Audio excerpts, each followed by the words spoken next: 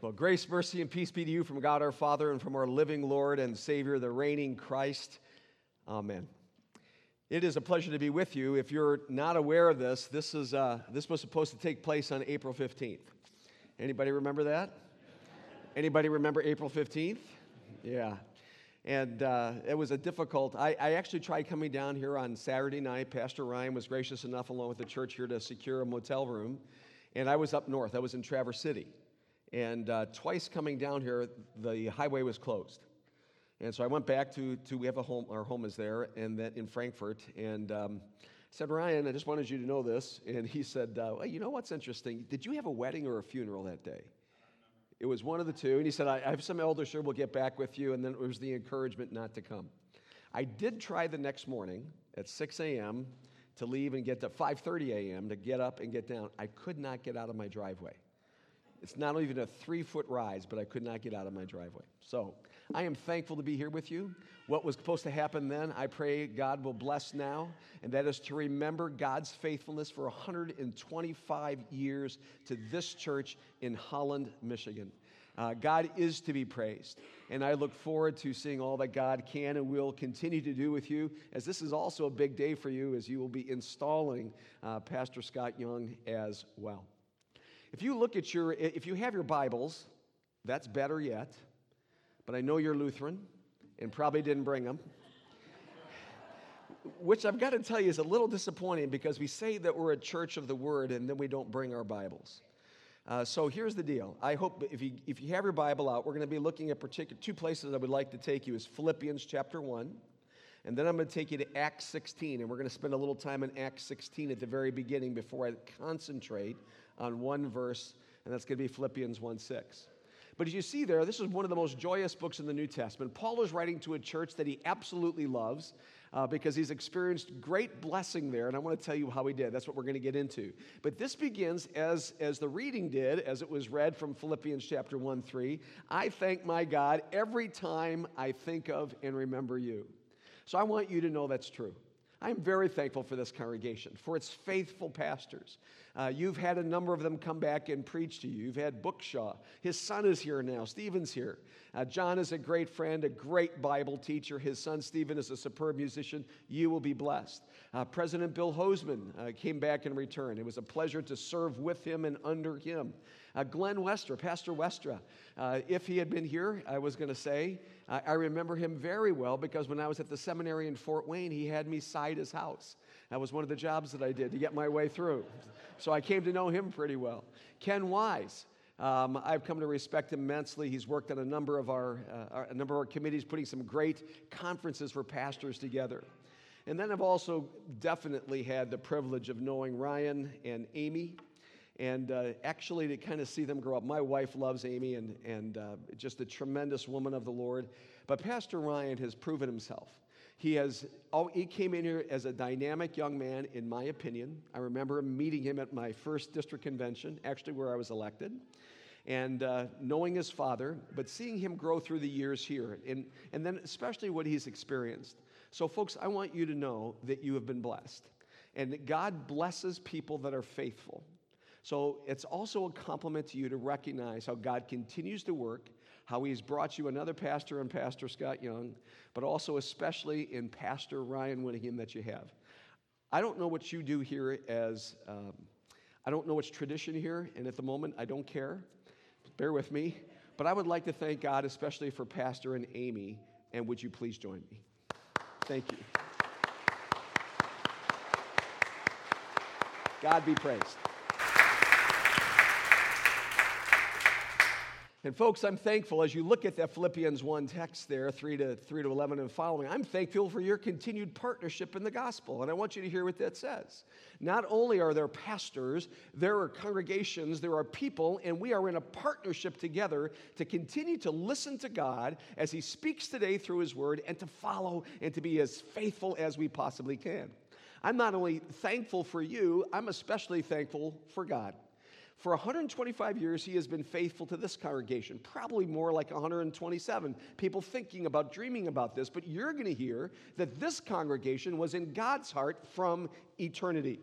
And I want you to know that because of God's grace and because of his mercy and because of his faithfulness, because his mercies are new every morning, it is great. There's a magnitude of his faithfulness in Christ. Remember that the best is yet to come. So I'd like to take a particular look at verse 6 in Philippians chapter 1, and this is how it reads. Being confident of this, that he who began a good work in you will carry it on to completion until the day of Christ Jesus. So if you turn to Acts 16, I want to give you the basis of why Paul is saying that. What is the basis of this book? So if you turn to Acts 16, I'm going to fill you in a little bit. We'll probably pick up at verse 6. Paul is going around and he is intent on strengthening the churches in the Middle East. He's encouraging the leaders there. He's encouraging all the Christ followers because there's a partnership in the gospel of Jesus Christ. And as he is doing that, and he's got some plans that he's going to go even further, probably over to Spain, we think, he gets a prompting from God. You'll find that in verse 6. And I'm going to give you my translation a little bit. Paul, ditch your itinerary. I think that's what God is telling Paul. Ditch it. Nice plans that you had, let me tell you mine. So ditch your carefully planned itinerary, drop everything, go down to the sea and board a ship and go across the sea to Macedonia. Some theologians will call this the Macedonian call. Now, Paul had never been there before, ever. But he was close enough to God to know his voice and God's promptings, the Spirit's promptings, that he knew he should obey. And so he complied. And he got on the ship, not knowing where he was going, and went. Here's a brief aside for you. Folks, I want you to be in the Word of God. All your pastors do. I want you to be in the Word of God where you will read and hear what God is saying, and his Spirit takes that and he speaks to you. He will let you know that he will guard and guide you. Jesus says in the Good Shepherd chapter in John 10, my sheep hear my voice, and they follow me, and I give unto them eternal life, and no one can snatch that out of my Father's hand. Now let me break that down for you really quickly. My sheep hear my voice. I pray that you can distinguish Jesus' voice from all the other murmurs and clangings and noise that is out in the world. And the best way to do that is to be in the Word of God and see what he is saying and see his compassion and his love and his faithfulness and his mercy and his grace directed to you. And you will know that because God works on your heart. He works there through his Word and through the sacraments. And I want you to know God's voice so well that when he prompts you to speak to someone or takes you to some place you haven't been, or all of a sudden you start praying for that cashier or for that gas station attendant or whatever it might be, that you know God's prompting so well that you comply. I'll tell you what, when you do, I know that in my life, when I have, I've entered in some of the greatest adventures in my life ever. And I know that God's got the same thing planned for you. The best is yet to come. Well, Paul winds up at Philippi, which is a major city in Macedonia. And once he's there, he's trying to figure out what to do. He follows his SOP, his standard operational procedure. He goes down into the synagogue, sees what's happening, not much. And it seems that maybe God leads him down to, the Bible says, as you continue to read there in Acts around 14, and before that, he goes down to the river, which is called a place of prayer. So he goes on down there, and while he's waiting for the next prompting, he sits there, and some women start coming. One of them was a very wealthy woman, a businesswoman, who was a seller of purple. And her name was, there you go, see, you're in the Bible, was Lydia. And the Bible says there she was a worshiper of God. And Paul strikes up a conversation with her down by the river. And in a few hours, quote, the Lord opened her heart to respond to Paul's message. She understands that God loves her. She understands what Jesus, the Son of God, true man, has not only done for her, but for the world. And she is thrilled with her faith in Jesus. And right after that, the Bible says she gets baptized. Apparently, this wealthy woman has a very large house because She was so excited about her faith, she invites Paul and his missionary team to come and stay there. Please stay with me. And most historians and theologians will tell us that she also, because of this large house, her house probably became the worshiping place as Paul began the church in Philippi. So on that very first day, this is what took place. Paul has his first church member, his first convert. He has a place for his missionary team to stay, and he has a gathering place for his new church. Sometimes church work goes really well. After that, it goes south. Paul, if you're looking at verses 17 to 24, Paul goes downtown with his missionary friend, Silas, and he performs a healing on a young woman who desperately needed it because she was demon-possessed and owned by some men that were using that demon possession to do some divining or whatever else. And Paul knows that's wrong, and he has mercy because God's had mercy on him, and by God's grace and moving, he heals the girl. And this miraculous healing causes such a ruckus in the town square that Paul and his missionary companion, Silas at this time, wind up getting beaten, arrested. They're thrown into a rat-infested prison. It is not a good deal. Sometimes, Ryan, church work, Scott, does not go all that well. Yet you remain faithful. And that's what Paul and Silas did.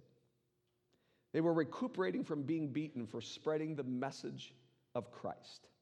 And what do? Acts tells us that they decided to sing praise songs, worship songs to their God, thanking him. So at midnight, they are singing these songs in the jail. And all of a sudden, an earthquake, I believe, shakes that part of the city. Just reading that, I just had this feeling it wasn't the whole area of Philippi, not the whole cosmopolitan area. It was probably just around this jailhouse. It's an earthquake. It is shaking violently. All of the jail doors open up. The shackles fall off of all of the prisoners. And then the prison keeper, the commander of this whole place, runs in there trying to figure out what is going on.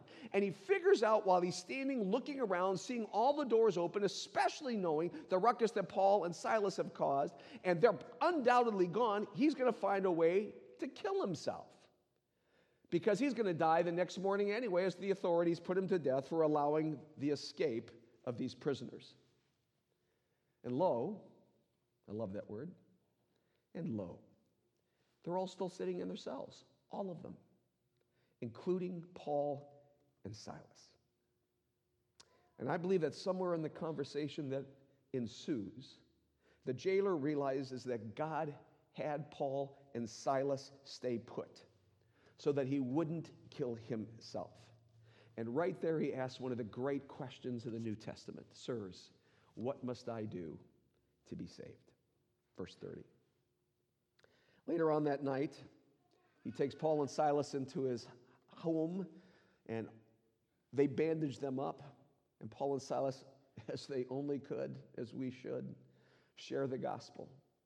And that night, all of the household is baptized as well. And so the jailer becomes the second member of the church, along with all of his household at Philippi, and what a grace of God that was.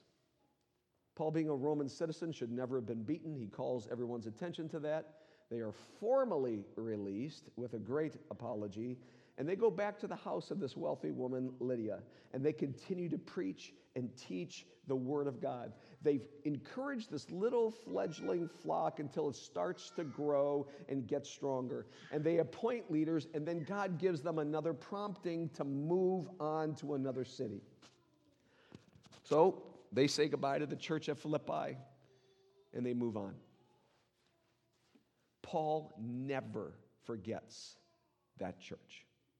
He never forgets the prompting to change his travel plans, the prompting to board the ship, the prompting to go down to the river. He never forgets the conversation with Lydia, the wealthy woman. He never forgets the jail or the jailer's conversion, because God is good. And many years later, from another prison cell, I believe in Ephesus actually, Paul was again arrested for proclaiming the message there, And he sits down in that cell under the direction of the Holy Spirit, and he writes a letter back to this church at Philippi. And that is the book that we call Philippians. Friends, I want to encourage that you read it, all of it. Don't panic. It's 4 chapters. I just want you to read it, because they would read it all at once. It's a letter to them. And then they would study it as we do today. They didn't have the verse markings and the chapter markings, but they would read it. And they would know God. And they would recognize his voice. And I want to encourage that you do the same. And now to the verse at hand. For I am confident of this very thing, that he who began a good work in you will carry it on to completion until the day of Christ Jesus. That is to say, whatever God starts, God finishes. Okay? God starts stuff. It's not a word in the Bible, but it covers a lot. He started the world. He started human life. He started your life in your mother's wombs. He started your faith. And God is reminding the church at Philippi who started that church. Paul is reminding them, it wasn't me. It wasn't me who started the church. It wasn't you. God started the church of Philippi. He's the one that said, ditch your itinerary. Get down to the boat. Sail across the sea. Go to the temple. Go down to the place of the river. Talk to Lydia. This is all God's work. It was God's plan. And what God starts, God finishes. There is not a quitter bone in his being. And folks, God is incredibly different that way. I don't want a hand count here. I don't want you to raise your hands, but please listen. If I asked you how many of you know of a husband that at some point in this married life gave up on his wife, would you know anybody? If I said to you, do you know of a wife that gave up on her husband? Just quit. Would you know anybody? How many of you know parents who have disowned their children? They just had it with them, get out of the house, go. I'm not saying that their kids were good or innocent. I'm just asking. How many of you know kids that have given up on their parents? Just, you don't know anything anyway. I'm out of here. How many of you know mothers? And how many of you are familiar with the true expression that a mother's work is never done? So true. It's happening more and more as we look at all these instances, but also the first ones. Loyalty is sinking to all-time lows. We human beings will often start stuff and often will not finish it.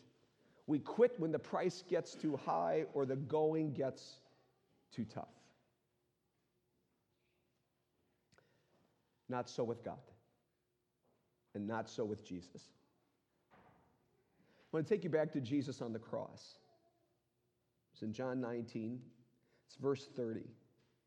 And it says that when he had received the drink, Jesus said, Tetelestai, one word.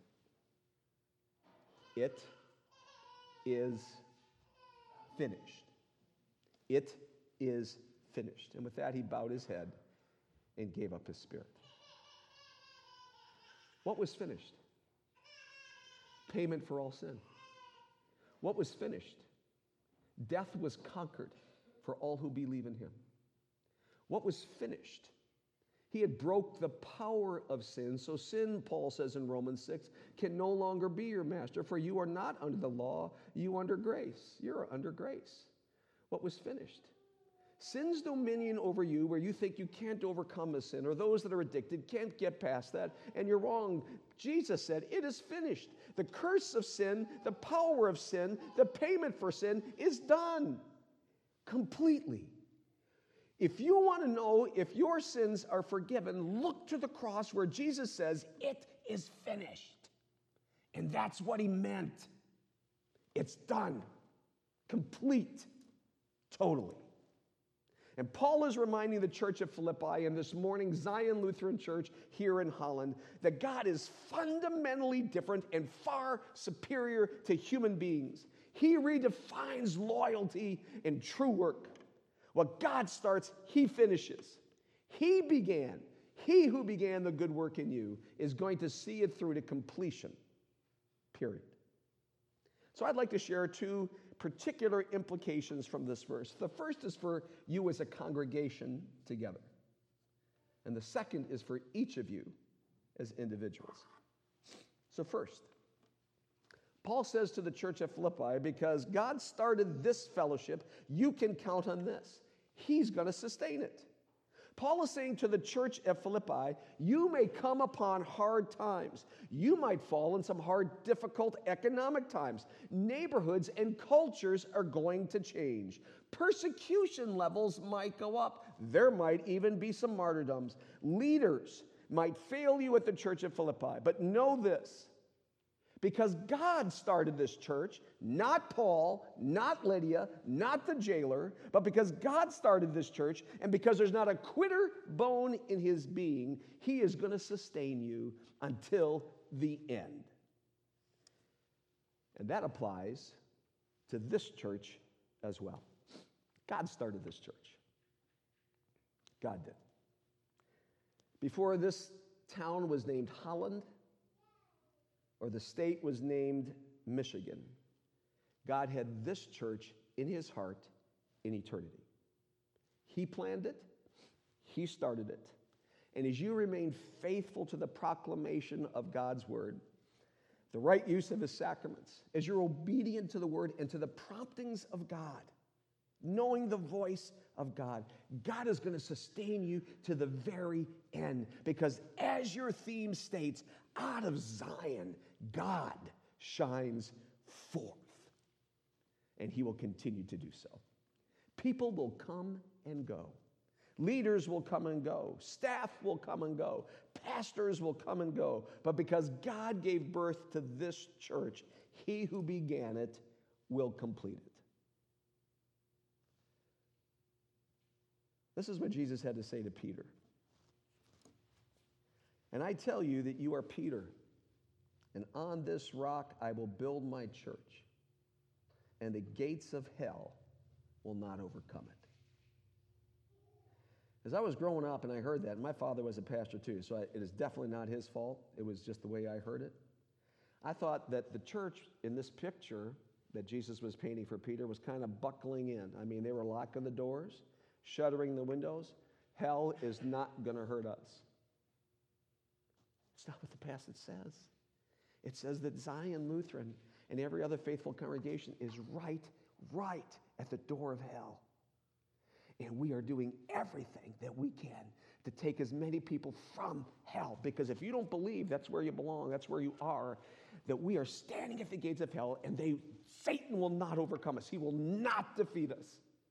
And we need to share this good news. We need to share this gospel message, because here is a reason that we're here, to go out and share the good news, to take on Satan, and to know that the victory is in Christ. Do you know that we do not fight for victory? Do you know that? We fight from victory. It has already been accomplished. It is finished in Jesus. So as you look into the future, you can look into the future knowing that because God gave birth to this church, because God loves humanity, because God loves you, that no matter what, he is going to see you through to the end. But just as Paul and Silas were obedient to the word of God, they were close enough to know him, to know his voice and to sense his promptings and to follow them. Let us draw close to the Lord. Let us encourage one another, and all the more as the day is drawing near. May we follow and experience the great adventure of grace in our life and in others. Isn't that a great promise for the church? God's going to see you through. Isn't that awesome? Please respond. Yeah, it's an awesome. I know you're Lutheran, but have some emotion. It's all right. What does God say now to you as individuals? Well, folks, if you're here today, and I thank God that you are, it's not by chance. There are over 5.5 billion, close to 6 billion people in the world, and God had you come here this morning. And the God of the universe has arrived in your life here again and is working wherever you are, especially when your word.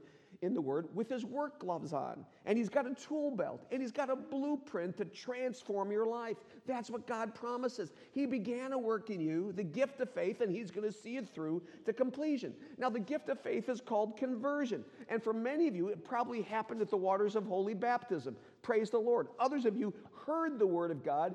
The Holy Spirit created faith, and now you are a Christ follower. And as you are in the Word and you continue to listen to that inspiration and guidance of His Word and live under that grace and are strengthened in the Lord's Supper, you are experiencing the Christian life. Baptism is not a symbol. It's a reality. You're joined to Christ, Paul says in Romans 6. The old is gone, the new has come forth. You are joined to Christ. When you receive the sacrament, it's not a symbol. You're receiving the very price of your salvation, the body and blood of Jesus, so that God is even coursing within you. He's living within you. It is no longer I who live, but Christ who lives in me. And God now invites and inspires us that we respond to Him and cooperate in faith. That's called sanctification. And this is how the great apostle talks about it in Philippians chapter 2. That's the second chapter you're going to read this week, just that I tell you that. Philippians chapter 2, verse 12, if you're in the Bibles, reads like this. Verse 12. Therefore, my dear friends, as you have always obeyed, not only in my presence, but now much more in my absence, continue to work out your salvation with fear and trembling. Why? For it is God who works in you. He's in you. It is God who works in you to will and to do according to His good pleasure or purpose. That verse says that God is working in you, and He's doing a good work. And the wonderful work that He began, He wants to see through to completion. He's given you faith. He's given you a saved, grace-filled life. And now we find out from Galatians 5, 22 and 23 that God's work is going to result in you being far more loving people than you've ever been, far more joyful people, far more peace-filled people. Let me give you Galatians 5. But the fruit of the Spirit is love, joy, peace, patience, kindness, goodness, faithfulness, gentleness, self-control. It is what God is giving you. Because when the Holy Spirit comes, these are not the gifts of the Spirit. This is the fruit of the Spirit. Did you note that it's singular? It doesn't say fruits, it says fruit. Do you want to know why? Because when the Holy Spirit comes, you get the full package. So guys, if your wife tells you that you're not being patient, not that we've ever heard that, it's not that you don't have it. You're allowing something to block it. All of these things come by the gift, by the grace of the Holy Spirit, and they are fruits within us, certainly a grace, a gift. The Bible says that when we yield to God's good work in us, we will become more patient, kind, good, faithful, gentle, self-disciplined. That's God's agenda. That's God's blueprint. And the good work that God is attempting to do in your life and mine continues under His grace. Now, I've come to realize that one of the great blessings of pastoring a church is to see how God continues to work in people's lives. And I'm guessing that you, Pastor, and you, Pastor, have seen the same thing. We've seen stubborn individuals transformed into flexible, grace-filled people. We've seen self-righteous, judging types become broad-minded, grace-giving, and accepting. We've seen arrogant people become humble. We've seen self-obsessed, my way, my program individuals by God's work become servant-minded because God's continuing to do the work in them. We've seen addicted people set free from sin to serve the living God because of His power and His continued love and grace. We've seen high school kids that just didn't seem to give much care about much, except what they wanted to concentrate on, be filled with the fervor and the fire of the Holy Spirit. And they wanted to change the world, and God bless them, and may they. And the good work that God says He's going to do in my life and yours, He is saying He's going to do it for the rest of our lives. And I want to tell you on a very personal level why that is so incredibly important to me. I don't know about you, but I regress. I revert back to some sins I just thought were done. I say and do things that I know break the heart of God. And when I do, the first thought that comes to my mind is still this. I bet you that one's the deal breaker. I bet you God is done with me, man. I'll bet you that one is the last straw and it broke the camel's back. I'm done with God. He's done with me. I don't know how many of you are sports fans here, but this is a picture I want to paint for you. I don't know how many of you remember Jerry Tarkanian. He was the coach of the UNLV Running Rebels. He made it to the Final Four, NCAA Final Four 4 times, and he won it once. And this is what he was known for. He had a white towel, and when he was frustrated, he would bite on it. He just, and then when he was mad, he'd throw it down. So this is my picture of God when I revert. Meyer, I've had it with you. We have gone through this so many times. How often do I have to forgive you for this? I'm done. And then the voice of the real God, the true God, brings a verse like this to my memory. The work that God begins, he will complete. He who committed himself to a good work in my life will never give up, even though I regress. And so he keeps his work gloves on, the tool belt out, the blueprint out, and he says, I see your regression, I see your sin, and it grieves me. But I have loved you, as Jeremiah says, with an everlasting love. And he points me to the bloodstained cross and to the open tomb. And he said, David, I'm not going to quit on you. I do forgive you.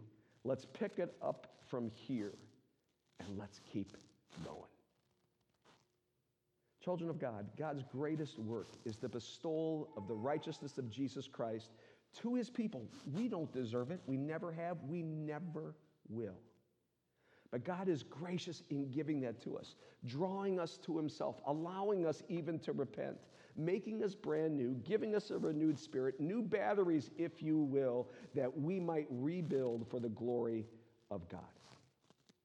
God will never, ever wink at your sin.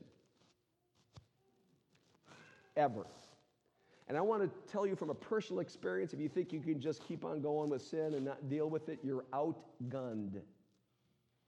Wave the white flag of repentance. In the power of the resurrected Christ, return to him and say, forgive me, God, for being outside the yard markers. Strengthen me. Help me cooperate with you as best I can. Thank you for your grace again. Now may I live for you. So friends, as a church, as the body of Christ here and as individual members of the body here, rejoice in what God has done for you here in Christ Jesus. In the past, what he's doing now, and what he will do in the future.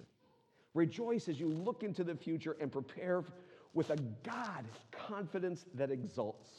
He who began a good work will carry it on to completion until the day of Christ Jesus. Out of Zion, may God shine forth. And all of God's people said, amen.